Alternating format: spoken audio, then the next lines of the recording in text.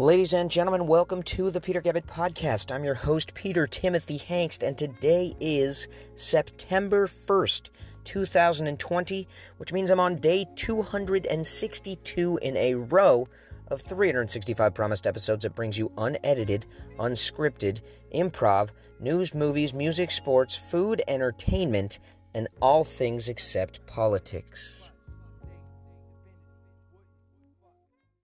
Well, folks, yesterday the Padres beat the Colorado Rockies 6-0 and then made some trades. Actually, they made some trades earlier in the day that truly surprised me. Big moves for San Diego, prepping for what they expect to be a run for the World Series, and I could not be more proud of this organization. However, it did blow my mind that the day before yesterday, Josh Naylor smashed a 400-something-foot home run, and the very next morning, the Padres traded him.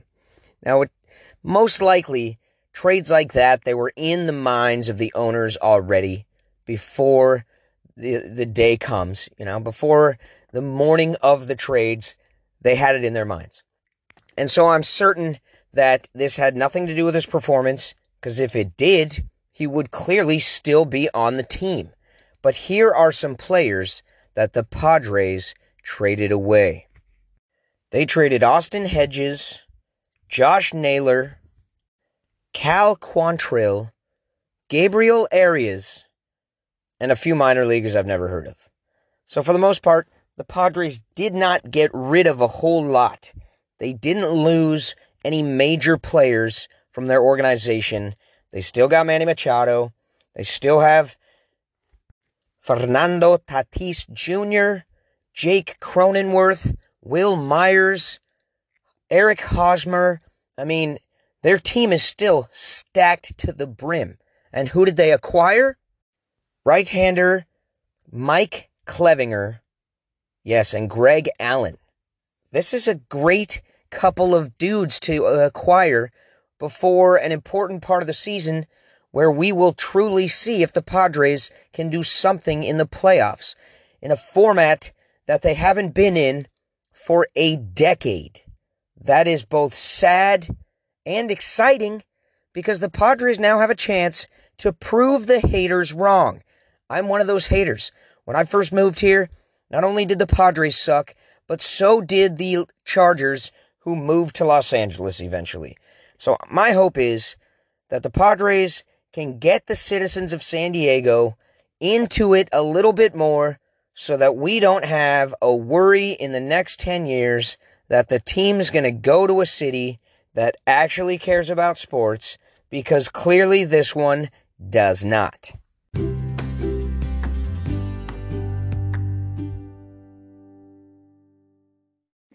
Yesterday I drove up to Los Angeles to visit some friends of mine, two of my favorite people in the entire world. Love these people. They live in Venice Beach. I don't know if they want me to talk about them, so I'm not going to say their names. But I went to go visit them, and it was a fantastic time swimming in the beach in Santa Monica. But you know what wasn't a fantastic time? Driving from their house to Castaic Lake up in the hills, only to find out that you can't swim there.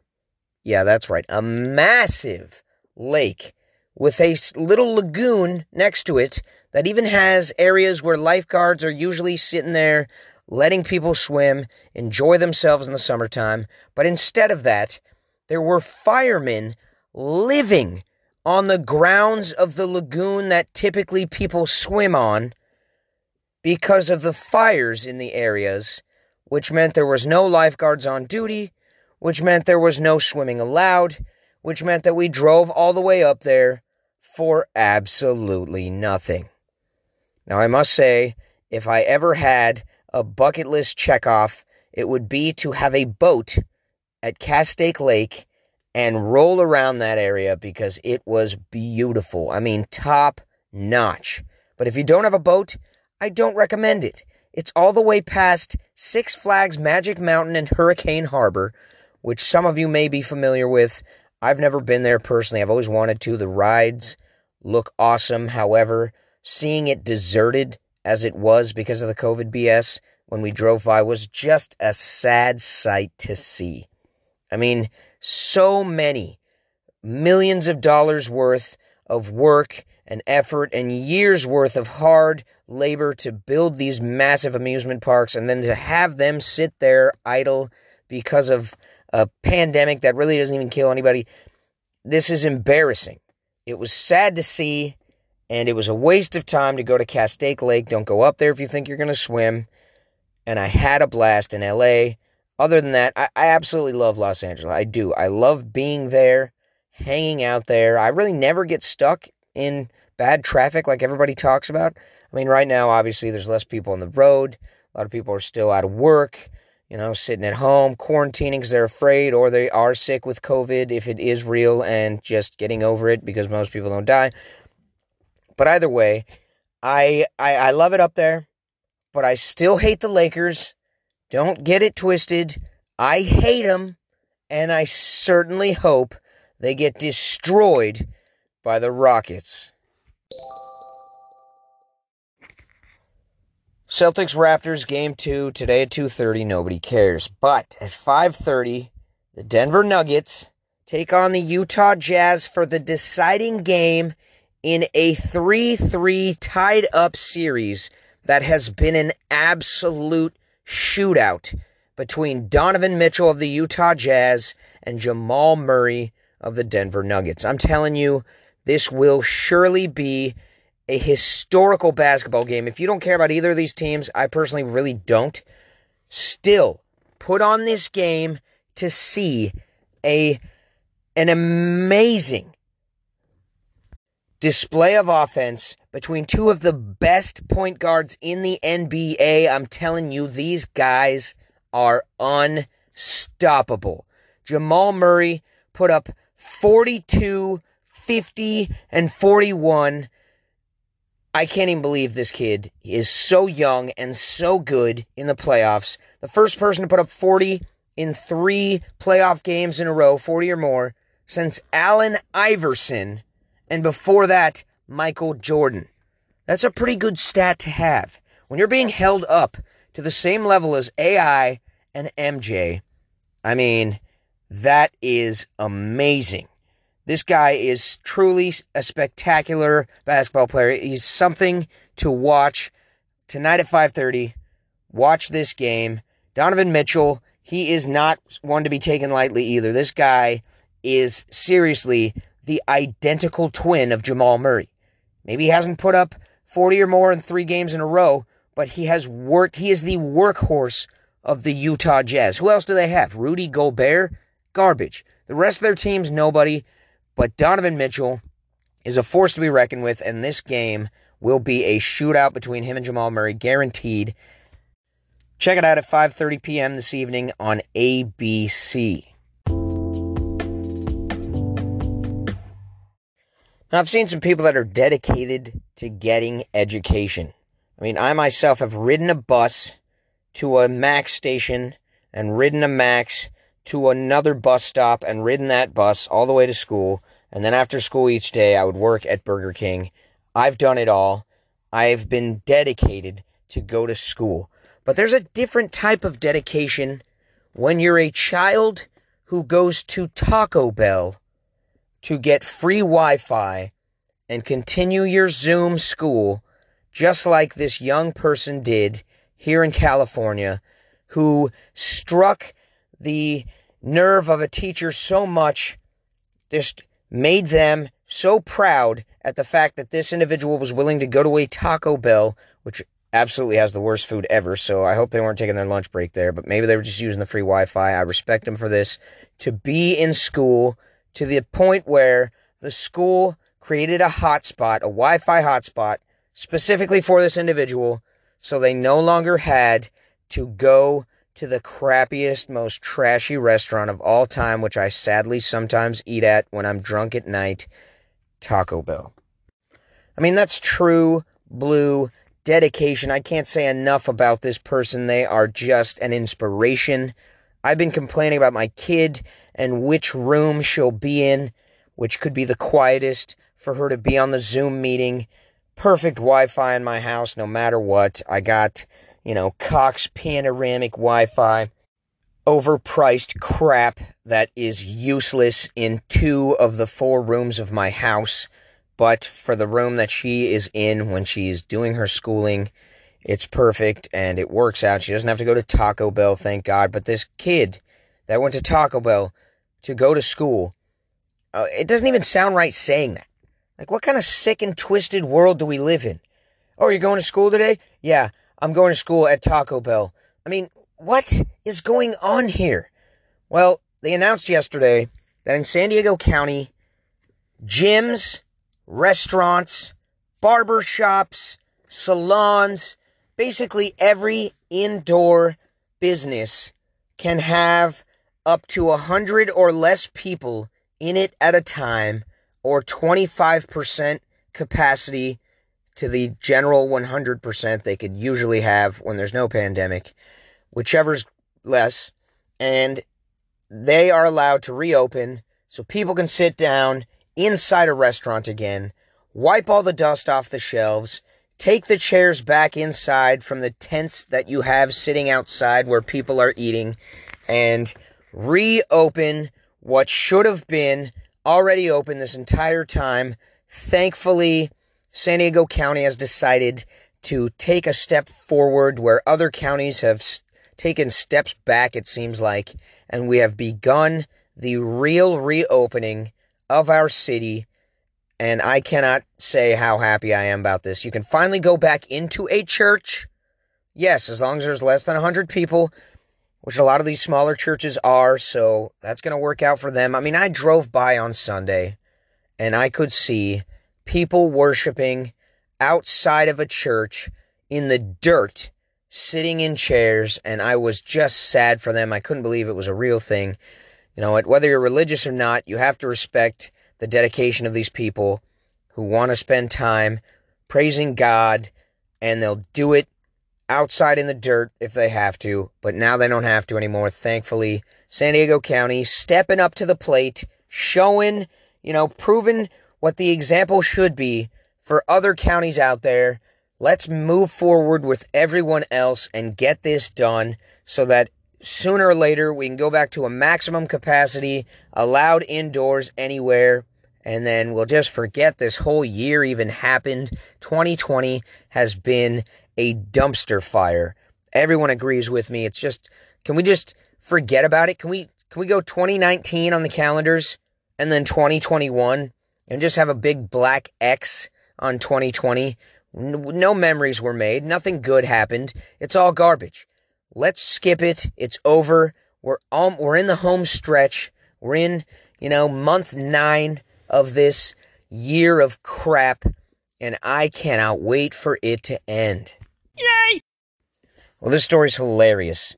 The internet is all abuzz because this woman who was married to this man all the way up until March of 2017 noticed that in the New York Times, he made an announcement about his wedding to a woman who he had supposedly been with since January of 2017. Now, that's crazy because, according to her, he was still married to her then, and they didn't even divorce until the next year in 2018. So this is just news to her as well as knowledge now that she was being cheated on by her husband. And this is just a crazy way to find that out. She's reading an article. He's talking about how he was in love with this woman he's about to marry, and all these things about her made him so happy, and he's known her since this specific time, and he's known he wanted to be with her forever since this specific date. And the dates that he's describing are dates that he was still married to this woman who's reading the article. She's like mind blown about this. She can't even believe that he's not only announcing and professing his love to the world of this new woman he's going to marry, but he even stated that it was his first marriage. He's never been married before. He can't wait for his first and only wife, when the woman reading this article knows that that's a flat out lie because she already was his wife. I mean, imagine finding some stuff out like that, not to mention the fact that she never thought that they had any real issues. She didn't even understand why they got a divorce to begin with. Just out of nowhere, randomly, he decided it wasn't working out with them, and he wanted a divorce. He never gave her a real reason, never really told her if he had been cheating on her or not, never answered the question truthfully, however. And here's proof that, yes, he was cheating on you. In fact, he met this woman at a gym, a typical scenario. He went to work out, leaving his wife at home, met a new girl, told her he wasn't married, told her he didn't have a woman, got a divorce on the side behind his new woman's back, and didn't tell his original wife that he found a new girl who he eventually wanted to marry. I mean, this is like a movie. They will make this into a script, I guarantee. Expect to see this in theaters next year, or whenever theaters are a thing again, because right now they're just like empty shells where 1 to 2 people per day probably enter in them, and I don't know why they would even try and reopen with all this stupid crap happening. Either way, this story is hilarious.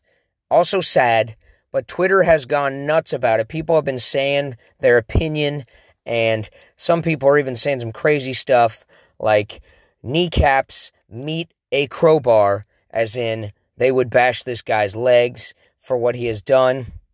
I don't know if he's done anything 100% wrong. If he didn't tell his first wife that he wasn't cheating on her, if he didn't lie about that, I mean, he should have told her that he met somebody else, 100%.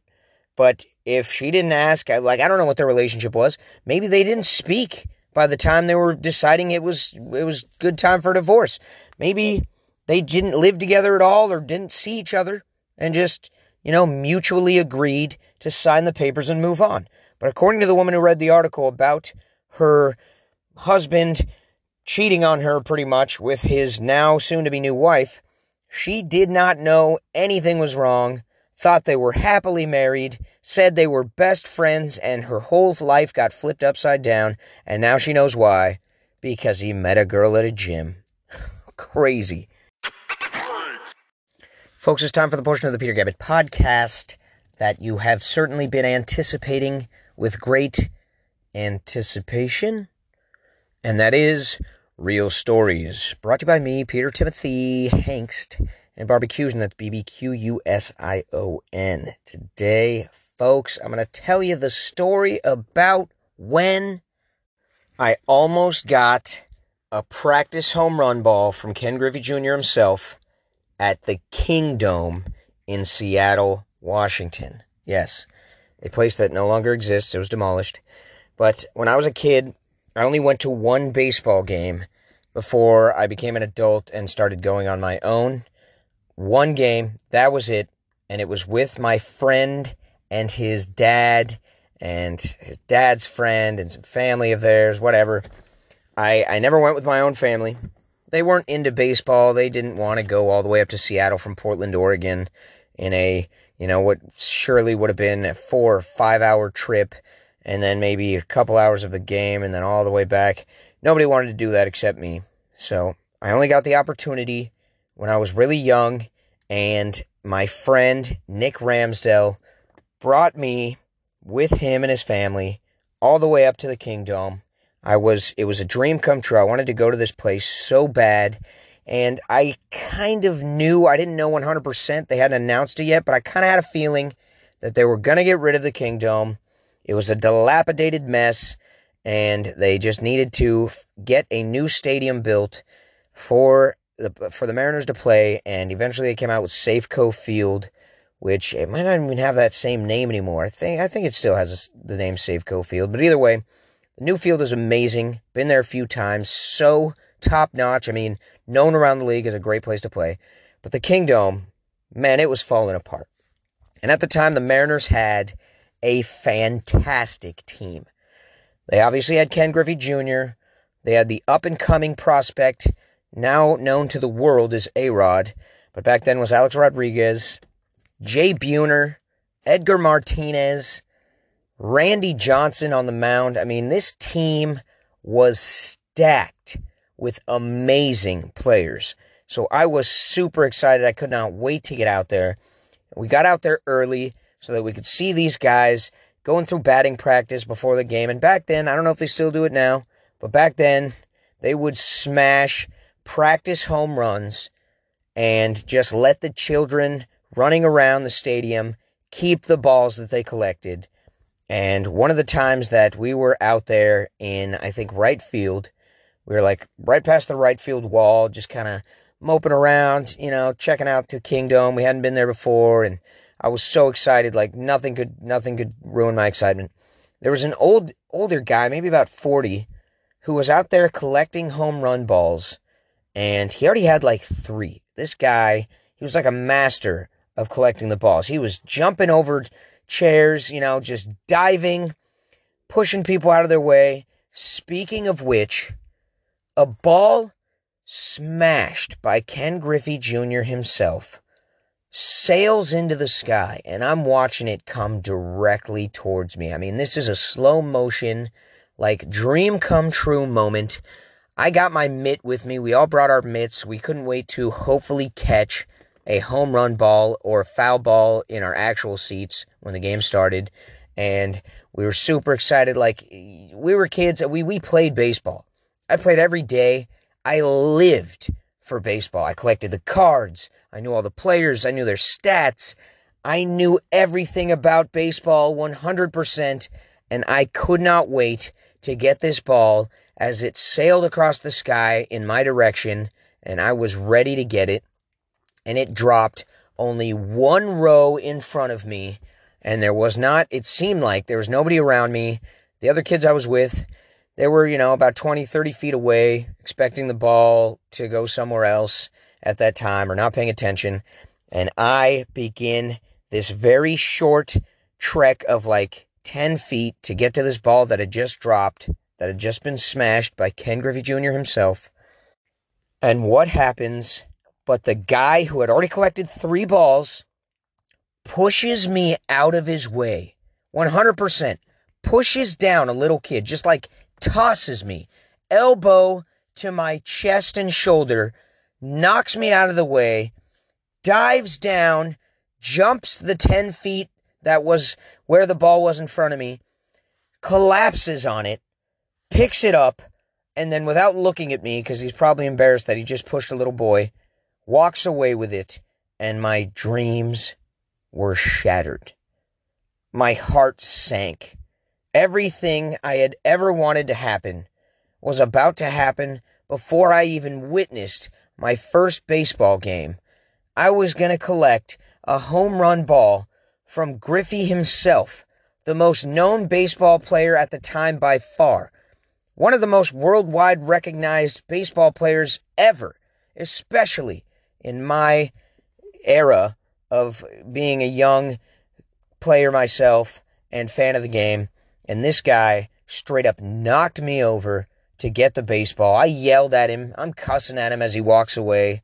My friends come over. They're like, what happened? I'm like, this guy literally pushed me out of the way to get a home run ball from Griffey.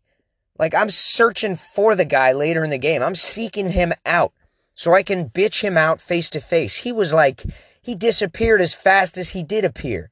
He came out of nowhere, shoves me, grabs the ball, and then boom, he's gone in the blink of an eye. I mean, what kind of sick and twisted adult destroys the dreams of a young child to get himself the 3rd or 4th ball that he's collected that day because he's the only grown man out there chasing after home run balls from the practice hitting of the batters? I mean, what kind of messed up individual does this? This guy was a pile of crap, and I'll never forget that day. To this day, I've been to probably 20, maybe 25 baseball games. I've been to Safeco Field in Seattle, AT&T Park in San Francisco, and of course, many, many games at Petco Park here in San Diego. Have I ever come even close to getting a foul ball, a home run practice ball, anything like that ever again? No. Never has a ball come anywhere near my seat from that point on the rest of my life, and I feel like it's never going to happen, and that's always been kind of a dream of mine, but it's not going to happen. And it's because of that guy who pushed down a little boy and shattered his dreams. How messed up. Lesson to be learned here is realize that some adults are scumbags. Thank you for listening to the Peter Gabbett podcast today, folks. It means the world to me to have listeners like you. I appreciate each and every one of you, and I hope you have a fantastic afternoon. Get out there, enjoy your day. Out here in San Diego right now, there's like an overcast. It's almost foggy, but I'm sure it's going to clear up by noon. And I will talk to you all tomorrow. Now, I still to this day have never got a home run, foul ball, any type of ball hit from a Major League Baseball player to me in the stands. And it's been like in the top 5 of my bucket list dreams. And a wise man once said, dream on, dream on, dream until your dreams come true. And that man was Steven Tyler of Aerosmith. And for him, and a tribute to that band, I'm going to play the song Dream On by Aerosmith. And hopefully someday, I'll fulfill the dream of mine of getting that ball hit from an MLB player to my glove in the stands.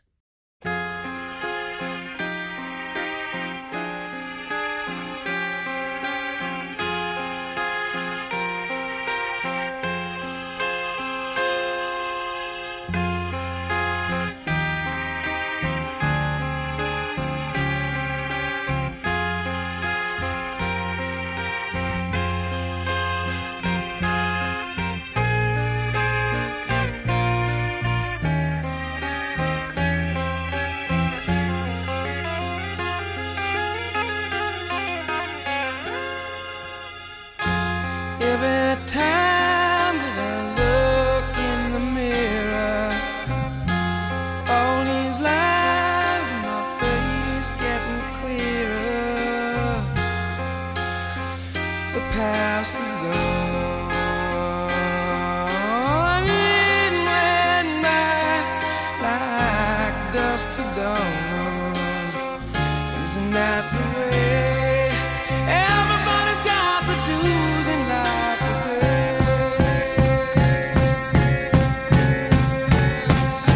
Yeah, I know nobody knows where it comes and where it goes. I know everybody sings. You got to lose to know how to win.